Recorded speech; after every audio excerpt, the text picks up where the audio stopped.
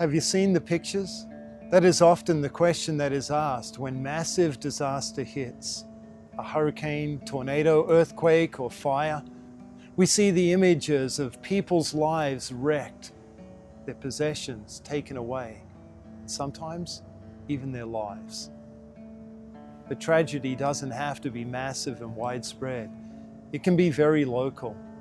Sudden death of a loved one, the diagnosis of a debilitating disease, a freak accident at work. How are we to view such things when they happen? Is God really in control? In the Bible, He promises in Romans chapter 8 that He works all things for the good of those that love Him.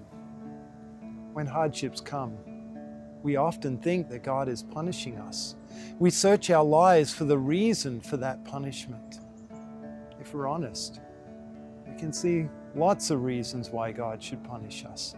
We haven't lived the way that He wants us to. But is God working for our good? The ultimate proof of that is in the cross of Jesus.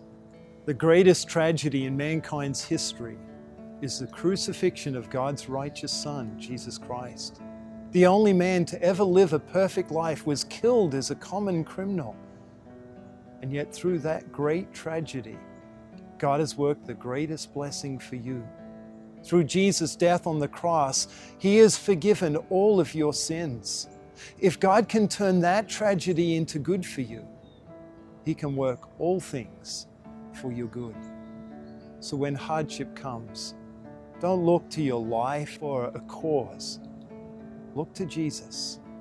Then you will be assured that God loves you and that He is working all things for your good. Amen.